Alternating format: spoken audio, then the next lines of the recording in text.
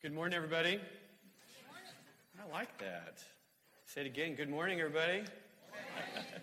I don't know. Let me say, no, I'm just kidding. I want to make you do it again. I like it.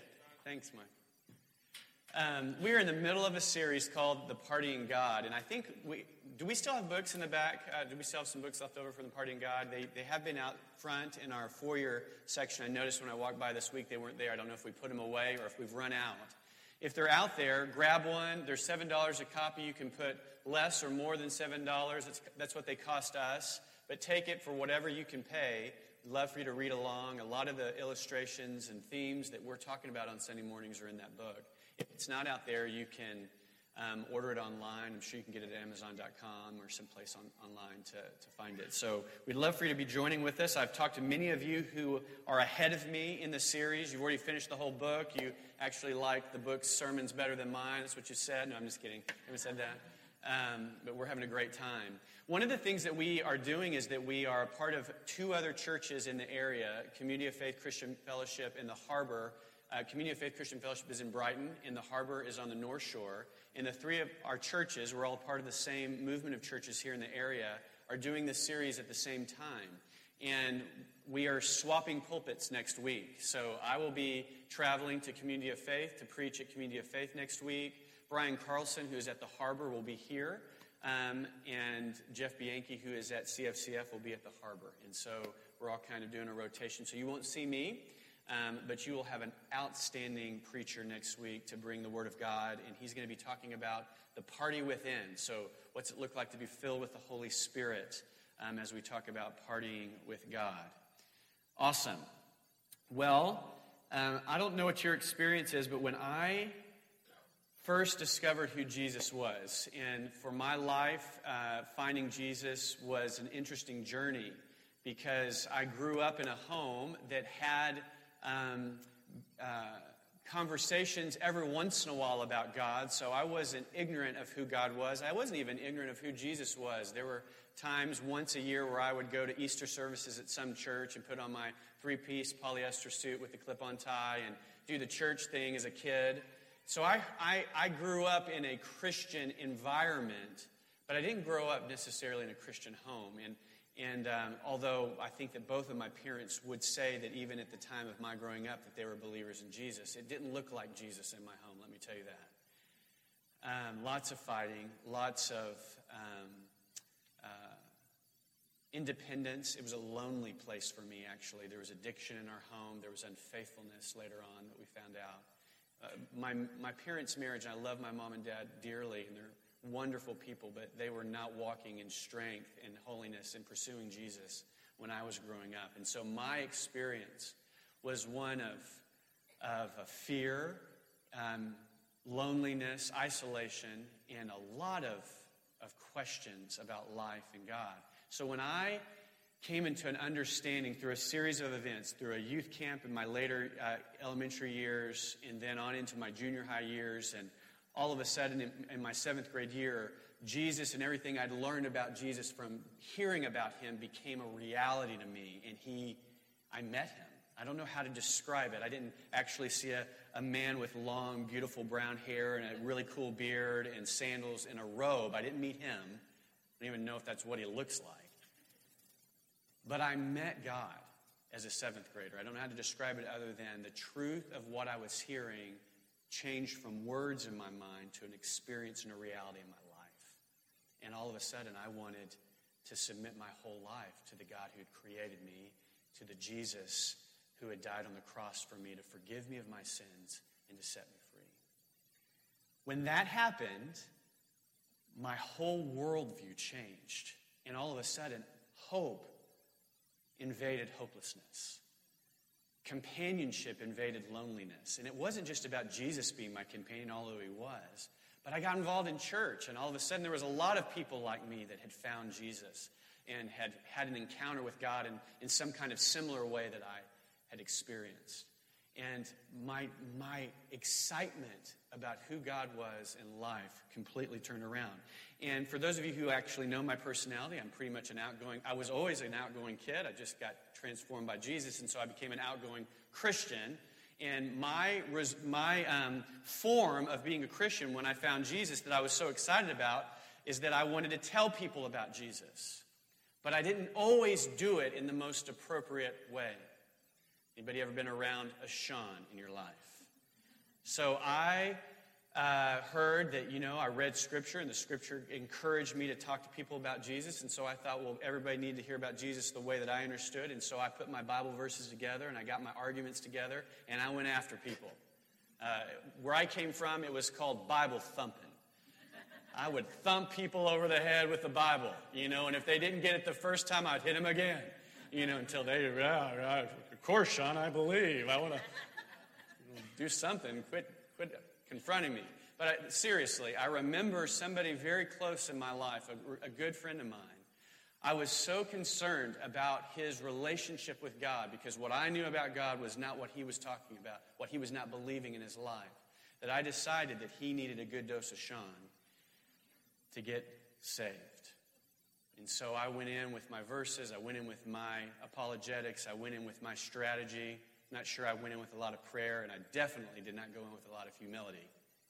And I went into that conversation to turn this guy's life around because I loved him, because I wanted him to know what I experienced. Well, by the time that conversation was over, we were yelling at each other. I was angry as a hornet because he was so darn stupid. And nothing really happened spiritual other than later when I realized I needed to repent to God for my attitude. And sad to say, this person still does not accept or believe in the God that I've so fully embraced and has changed my life. I'm not saying that was a result of my bad evangelism, but I sure didn't help things. Let me put it that way. I remember when we went out locally as we were establishing the first church, Community of Faith in Brighton, and we do this occasionally here as well, but we would go out to the streets and maybe we would sing songs or we maybe hit a place that's crowded and pray, and then we would just begin to tell people about Jesus, ask them if we could pray for them. If we had done a drama or something, we would explain the drama, and then we'd share the gospel with anybody who was standing around still interested in what we were doing. And we did that one day at Harvard Square.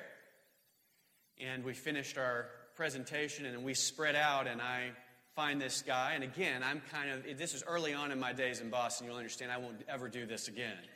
But early on in my days in Boston, I'm just kind of gregarious, kind of happy-go-lucky guy, and this guy was standing around, and I put my hand on his shoulder.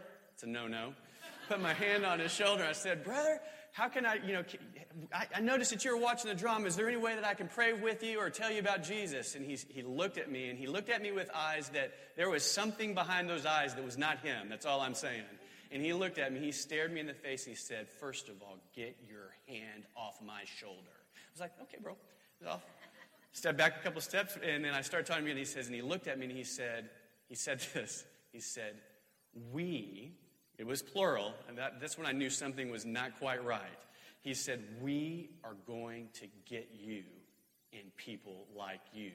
We're going to annihilate you from the face of the earth." And I was like, "All right, well, it's great talking to you. If you ever want to talk again, I'm not giving you my name, Walked off. I could go on and on, partly because I have a history of putting my foot in my mouth, but I could go on and on of my experiences that are not so glorious in what we call in the church evangelism. Now, when I say that word, what stirs up in you? Do your palms get sweaty? Or do you start to conjure up all of your bad experiences? Those times when I can think of times when I've gone into conversations with people that are much smarter, much more read, have read the Bible more than I have thought about philosophically all the thoughts about the Bible more than I have, and I walked out with my head going, "I don't even know what I believe." You had those experiences? When I say evangelism, when I talk about that term, oftentimes in a church, because of what you've experienced personally or what you've experienced done to you, you go, "Oh no, I hope he's not going to have a whole sermon on evangelism." Well, I'm not. I'm just going to have a whole sermon on telling people about Jesus. We're just going to take the word out of your vocabulary and describe what that really means, which is this. if we've had an encounter with a living God that has so powerfully touched our lives, we like to tell people about it. That's all it is. It's not perfection. Sometimes it's imperfect. It's not a formula. There's not a perfect way to do it. There's not a perfect prayer to pray. It's just you saying, hey, this is who I know Jesus to be. This is how he has interacted with my life. This is what I know about God through the Bible, and I'd love to introduce you to my friend Jesus. You think that's possible? Is that a little bit more safe? You're like, I'm not sure. Okay, I'm going to keep on going. I can tell you that for all of those bad experiences, any of you all ever played golf? For those of you who played golf, I'm a terrible golfer. So basically, for those of you who haven't played golf, there's a little white ball with a long metal club that does not swing normally in your hands, that you're supposed to precisely hit at just the right speed, right angle, right follow through, whatever, to make that thing go straight a long way. It never happens for me. Hardly at all. But every once in a while, I actually connect with the ball and I have a great shot. And I'm like, I am a golfer. Did you see that shot? In one shot, you know what I'm talking about. One shot will bring you back again. So just go out. You got at least 100 times to hit the ball. One time, you hit a good one, you'll always play again. But that's probably what our experiences are like with telling people about Jesus. In reality, it's true because the Scripture tells us that the road is narrow to God, but the path is wide to destruction. That many people, no matter how many times you tell them or talk to them about God, are going to reject God. We take it personally, as if they're rejecting us. That man at Harvard Square might have been rejecting me because I put my hand on his shoulder. But most of the time, when we're talking about Jesus and what's happened in our life with God, people aren't rejecting you. They're not at a place where they're open to what God is wanting to do in their life. And we've all been there, right? Or at least I have. There's plenty of opportunity before I found God where I wasn't wanting to hear about God. Or I wasn't quite sure what God was like, or I was afraid or scared or angry or whatever emotion towards God. And that's where people are tracking. And there might be some people in the room today that are saying, yeah, that's where I am right now, Pastor. And that is a normal experience for human beings. But that doesn't mean that God isn't about inviting them into relationship. And that's what you and I are about.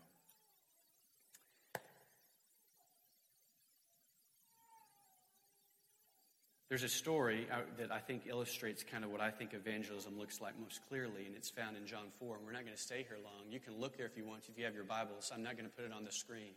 But it's the story of the woman at the well. You remember this story? So the Samaritan woman was at the well, and Jesus, the Jewish man, comes to talk to her. And if you know anything about culture, that was not a normal occurrence on many fronts. But he approached this woman, and he asked her for a drink of water. And they get into a conversation, and he goes on and declares to her that he could give her water that would not just quench her thirst for a moment, but he could give her water that would satisfy her spiritual thirst for eternity, forever. And so she's intrigued by the conversation, and they continue to talk. And he asks her a question. He says, go get your husband. And she says, well, I don't have a husband. And he has a word of knowledge. He doesn't know this woman. He's not met her. And he says, you're right when you say that you don't have a husband because you've had 5 husbands. And the one you're with now, is it not your husband? Or is not your husband? Yeah. Right? So he's got a word of knowledge about how many husbands she has, what kind of situation she's in right now. And all of a sudden he's got her attention. And she says, you must be a prophet. Ding, ding, ding, ding, ding. But I'm not just a prophet. I'm the Messiah. I'm the Savior. And somewhere in that interaction, and we don't know all the details of what happened as far as what ended up coming about. We don't know when her eyes opened or what happened. As a matter of fact, at the rest of the story, it says, could this person be the Messiah? She might even still be in the place of wondering out loud who he is. But something was obviously, if somebody kind of reads your mail, knows your life without you knowing him, Something about Jesus transformed her. And what was her response? Her response was that she ran back into the village and she started telling people about this amazingly intriguing man out at the well. And it says the village came out to meet Jesus. That is evangelism. Well, you said, but did she go through the 4 spiritual laws with every person in the village? Did she ask a question with a hook that got them to respond whether or not they were actually going to believe in Jesus when they got to the well? I mean, is she really an evangelist? No, she was an evangelist. And why was she an evangelist? Because she met Jesus and she was so transformed by Jesus, and she said, I'm going to tell other people about Jesus. And she let Jesus do the work. See, sometimes we get so overburdened by what we have to do, we forget that it's God who does the work anyway. Anybody out here ever saved anybody? I've never saved anybody. I've never gotten a hold of somebody's heart and set them free from addiction or touched their life in a powerful way. I've never transformed the way that they thought that were one day that they were not believing and hard-headed, and all of a sudden they're soft and humble and repentant in their hearts. I've never done any of that. I've never been persuasive enough to change one iota of a person's thinking or doing in relation to God. But I have seen God do some pretty amazing things, haven't you? And maybe you've seen him do it in your life. This is evangelism. She invited the village to what? To a kingdom party.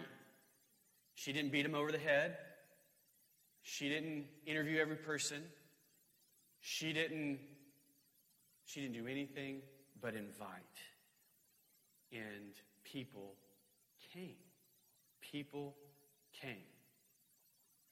So my question to you right now is, how did you encounter God?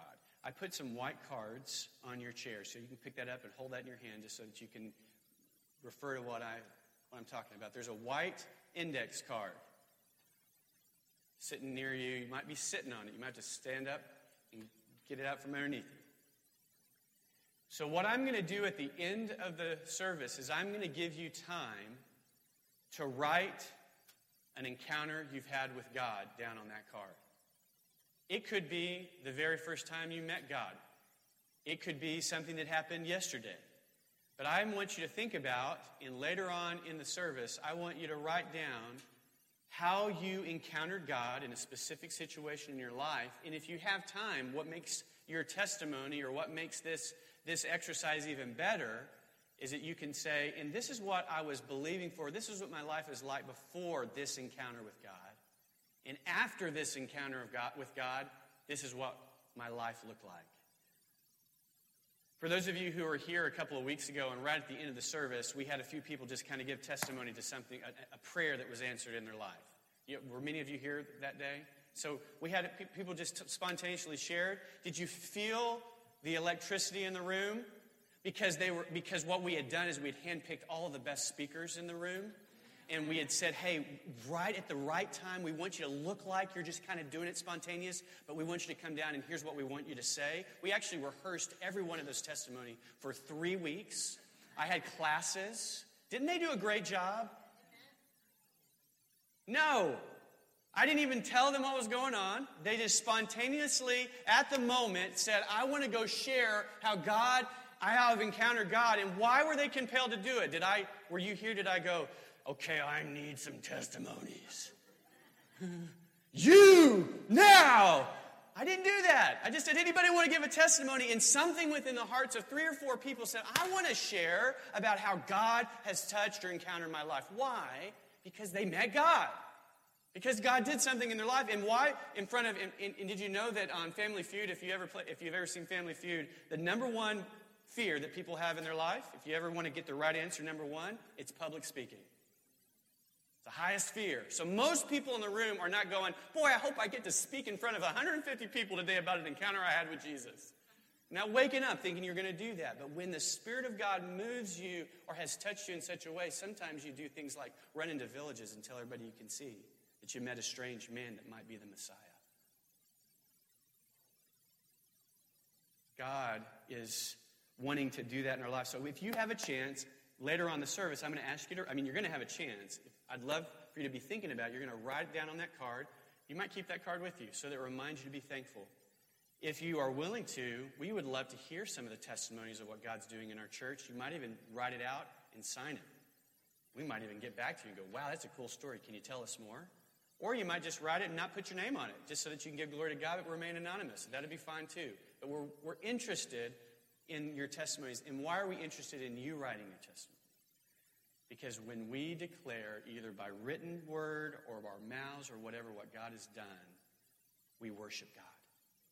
Because we give thanks for what he's done. It reminds us of who God is. Let's look at another story about invitation, and we're going to look at this for just a few minutes here as kind of a picture of who God is and what he's called us to do. And it's an interesting story on the topic of evangelism, but it goes with our party theme, and so we're going to pull it out here this morning. Luke 14, verses 15 and following. I'll have this up here for you to look at.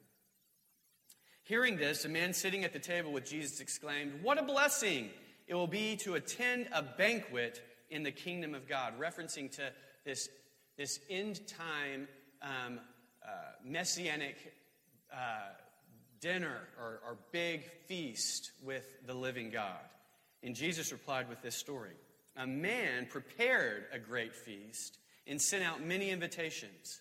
And when the banquet was ready, he sent his servants to tell the guests, "Come, the banquet is ready." But they all began making excuses. One said, I just bought a field and, I must inspect it. You're going to have to excuse me. And another said, hey, I've just bought 5 pairs of oxen and I want to try them out.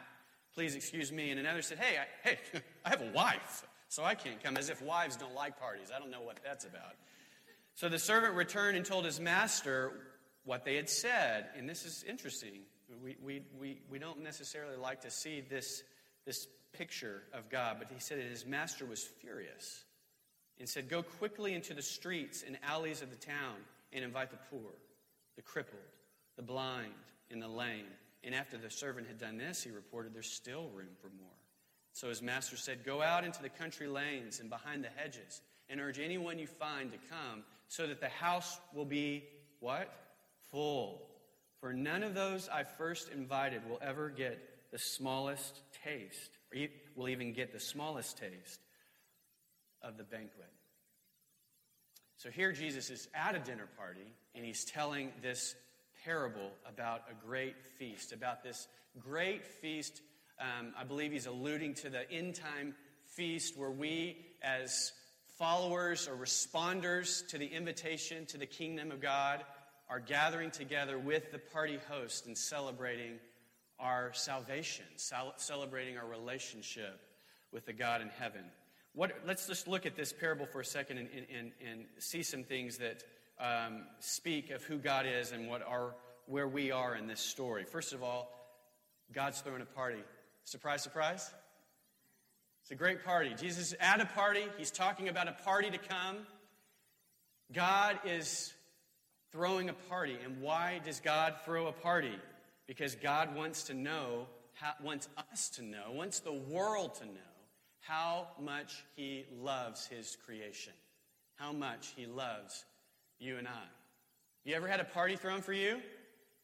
This is a party thrown for us, by the way. God's throwing a party. The party is already happening.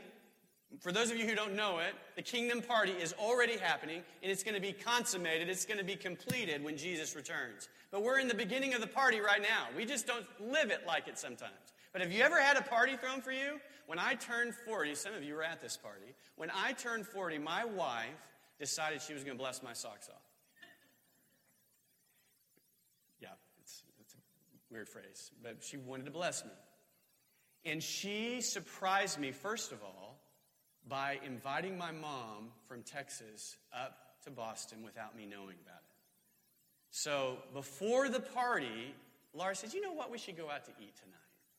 And so we went out to eat, and when we walked into the restaurant, there's my sweet mom. Now listen, I've got my mom. There's only a few people in my whole contacts folder that have a picture associated with it. And when my mom calls me, this sweet mom, shows up on my screen every time she calls. I say, Mom, you need to call me every day just so I can see you. Because she means so much to me. And she was sitting there, and I was like, something is up. My mom is in town. And we ate dinner, and then we drove over to Newton Presbyterian Church, and when I walked in the door, there was 100 or so of my friends just there for me. There was a country western band. I think Dan was in that band. They played all my favorite country songs. We had dancing. We had games. We had dinner. And it was all for me. Do you know how special I felt? I was walking on the clouds for a whole month. Just so thankful that Laura took the time to honor me in that way. This is God's heart for you and me. He's got the most grand party in the world set up for you and me. An invitation beyond what you can imagine, better than any wedding invitation that you've ever experienced. God has in detail designed and lavished a beautiful, wonderful party for you to celebrate how much He loves you. I'm not going to ask you if you have a hard time receiving that, but sometimes we have a hard time receiving the thought that that's how God could think about us. But I'm telling you, He thinks about you and me way more lavishly and lovingly than my wife thought about me on my 40th birthday. That's just a taste of what God feels like about you. And He's not just throwing you a party, but He's a party thrower with abundance. This is the best party. It's called a party with forgiveness. It's a party with no regrets. It's a party with complete hope. It's a party that sets you free from addictions. It's a party that fulfills your longing desires for relationship that are better, by the way, than any marriage relationship or any friendship you could ever have. It is a party that comes with all hope, no regret, all purpose. It is perfect with Jesus. Now, are our lives perfect? No, I'm not declaring that everyone in this room should be living perfect lives. But this is the promise of our hope, that we get to taste some of it here on earth, and more as we come into the reality and understanding of it. But we will also taste for eternity, where there will be no more crying, no more shame, no more death, no more sickness, no more pain. The foretaste of that for us is now. The ultimate taste for that is for eternity. And this is what God calls us to. Amen? It's lavish. He's throwing a party. It's lavish. And He's sending out lots of invitations. We talked about this a few weeks ago. Isn't it a bummer when there's a party and you're not invited? Isn't it a bummer when there's a party and you're not invited and everybody around you is invited and they're talking about the party? It's the worst thing in the world. It really is a hard thing. I have not experienced that recently, by the way, so nobody go, oh, did we invite Sean? I actually get over it. But you know what I'm saying. It's hard when there's a party going on and we're not invited. But guess what? God invites everybody to His party. Actually, it makes me really frustrated when I hear theology that says that God doesn't love everybody because He doesn't invite everybody to the party. Because when I read the Scripture, I think that John 3:16 says God loved the whole world, not just part of the world, not just the Jewish world, not just a certain segment of the world, not just the really good people of the world, not just, it says He loved the whole world, that He gave His only Son, that whoever chooses to believe in Jesus will not die for eternity, but have everlasting life. It says in 1 Timothy 2, verse 4, that God wants all people, not just some people, but all people to be saved and to come to a knowledge of the truth.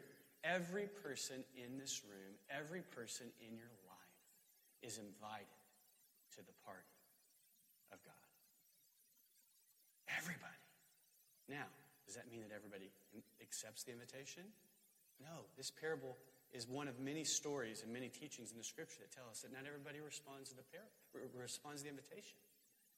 That should make us sad. That should make us upset. That should make us more eager to reflect and to show and to invite the presence of God and communicate the love of God to people over and over and over again in various forms in many different ways so that they don't miss out. Because guess what? Even when we reject Him one time, will God accept you the next time? If we rip up the invitation today, if we're still alive and there's another invitation, I say that because sometimes the invitation you get today might be your last invitation.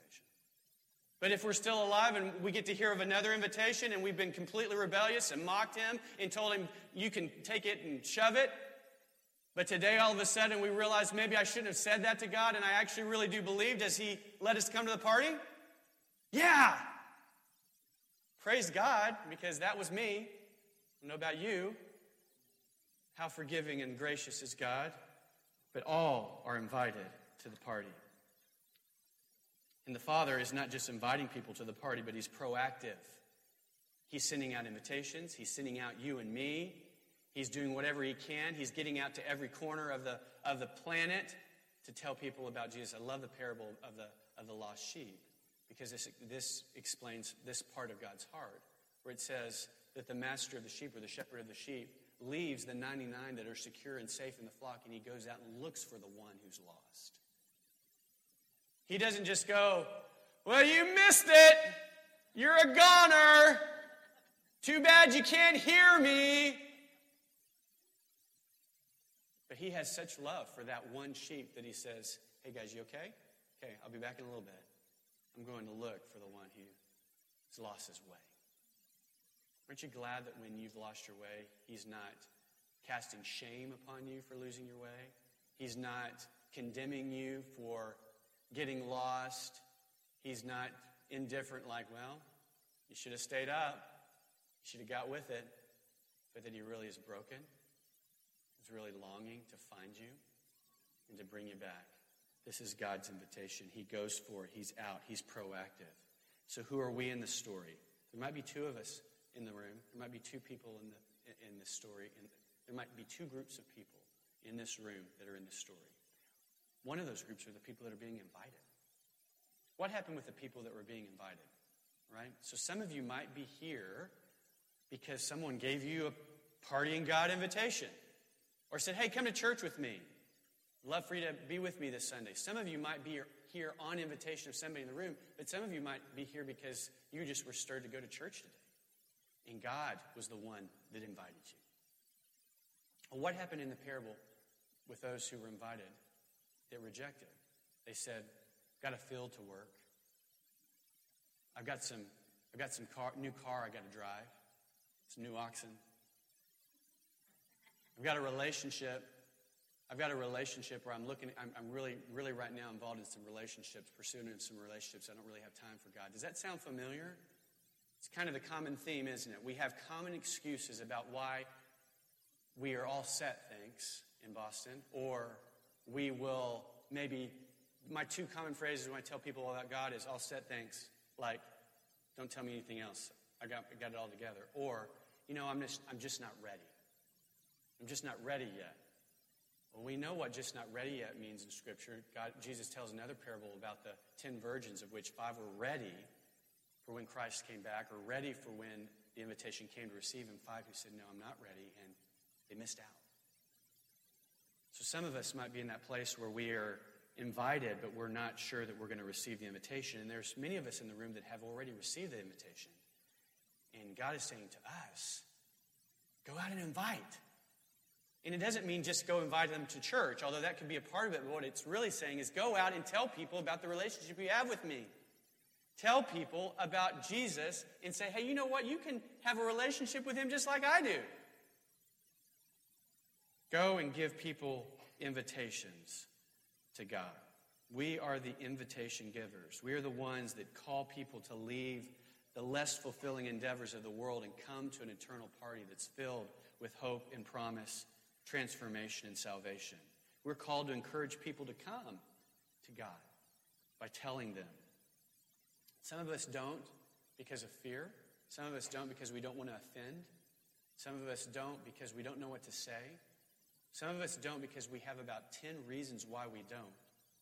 Some of us look around the room and go, well, that's great. I'm glad that we have a few people like Sean in the room. Maybe they'll all tell all of my friends about Jesus. We think somebody else is going to do it, and sometimes that happens. But what would it be like when we get to heaven if for all of those reasons and many more, we really never told people, or some of us just think, well, they'll see the difference in my life. I hope they will. But what if they don't ever connect the dots of why you are different, and it has to do with Jesus?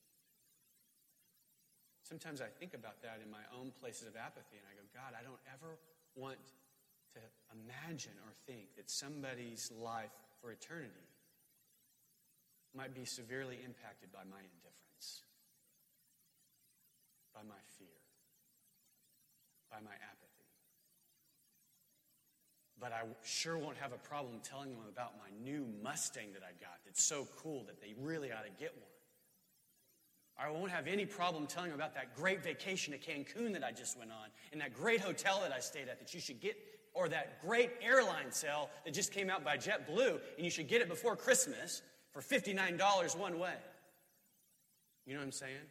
That I won't consider the trivial things in life so eager to pass along to people, but I'm afraid to talk about the eternal things that really make a difference in people's lives. When I feel fearful, when I feel all of those excuses, I pray, God, would you help me get over the hump with those excuses so that I might honor you by communicating your gospel. So you might be one of those two people, and God is asking you to respond to whatever invitation, the invitation to receive him or the invitation to go out and tell people about Jesus. And by the way, have you ever been around a great salesman? Have you ever been around one? You probably lost a lot of money. Because people who are great salesmen are great salesmen. Why? Part of it is because they're good communicators, but part of it is because they make you believe that they really think that product is the only product in the world that you're ever going to want. And usually, the best salesmen are like that because they really do believe in the product. The easiest sales job in the world is having a product that you believe in. It's really hard when you don't believe in it.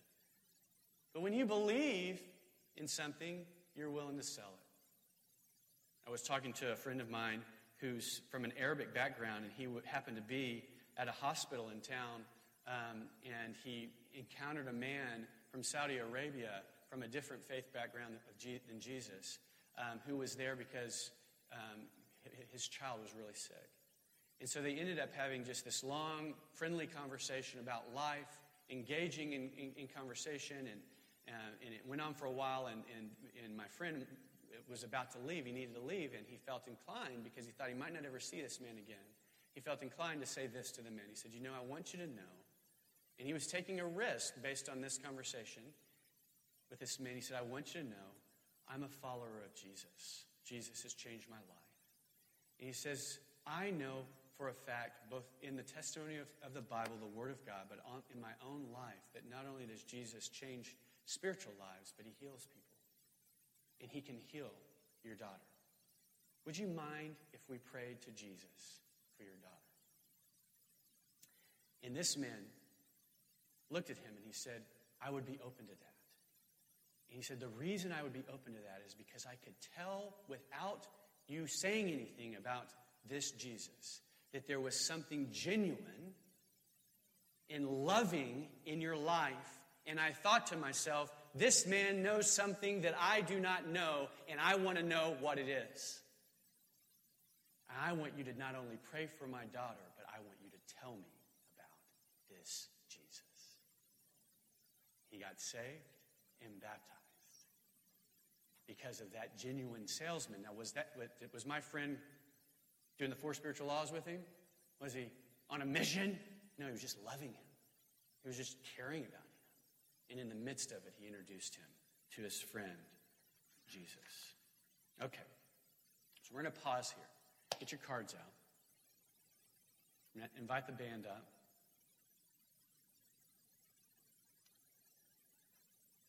I'm going to have the band just kind of play some music in the background. And again, there is a place of worship in just this exercise for you. You've been sitting here listening to me tell stories, and hopefully you've been thinking of your story. You've been thinking about what has happened in your life. And again, you might be a part of that audience who has maybe not encountered God in the way that I'm talking about. And maybe on your card, it's a prayer where you say something like this: God, Jesus, if you are like this man is talking about, I want to know you. I want to encounter you. Maybe that's all you put on the card. Obviously, you don't have to fill out the card, but we're going to give you some space to listen to God, to respond, and let your worship be a written testimony of how you encountered God in a powerful way. What were you like before that encounter, and what are you like since that encounter? What did that encounter with God do in your life? We'll take just a few minutes to do that, and then we'll have one more thing before we finish up the service.